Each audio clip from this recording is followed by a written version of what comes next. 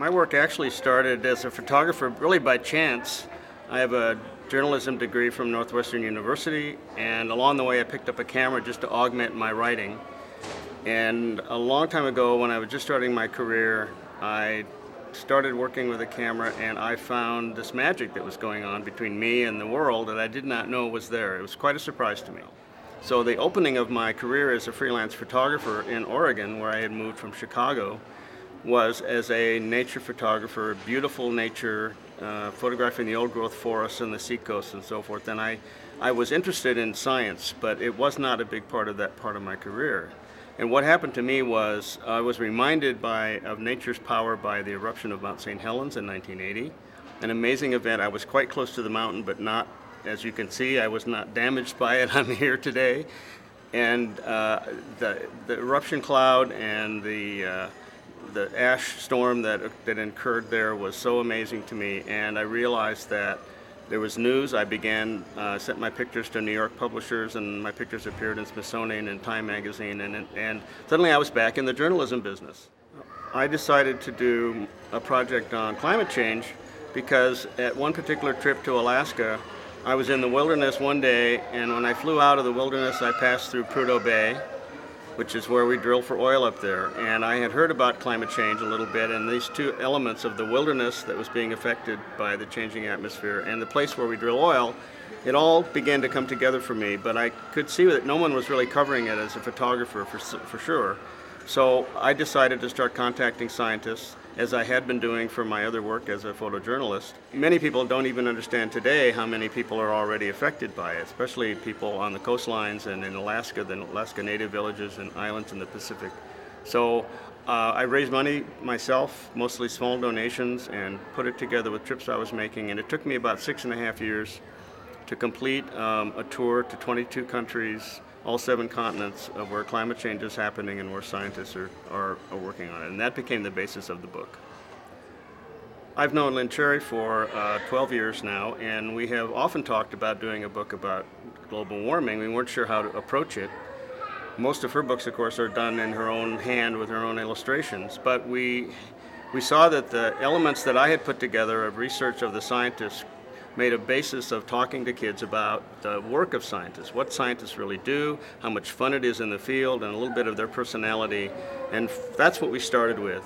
And then Lynn was able to bring in stories from some of the teachers that she knew or met about how they were already teaching about climate change. And so we have both the inspiration and the adventure of the scientists put together with some real life stories of how kids have learned about climate and put it to use in their own schools and neighborhoods. And we got a book contract, and it came together very rapidly once we had those elements in place. Well, Gary was going around the world photographing evidence of climate change. He'd been a photographer for Life, National Geographic, Discover, and as he was going around the world, he found this evidence of climate change and felt that he really needed to document it.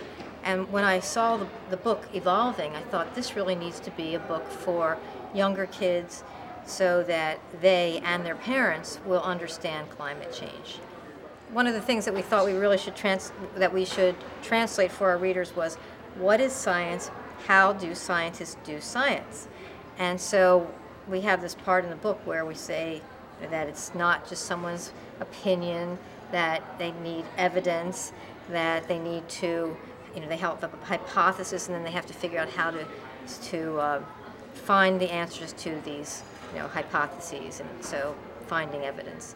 Well, in the book, we talk about the different scientists doing the science, and then it just happened that we had a parallel story of the kids actually doing that science, either on their own or in the classroom, for almost every scientific discovery that's being presented in the book.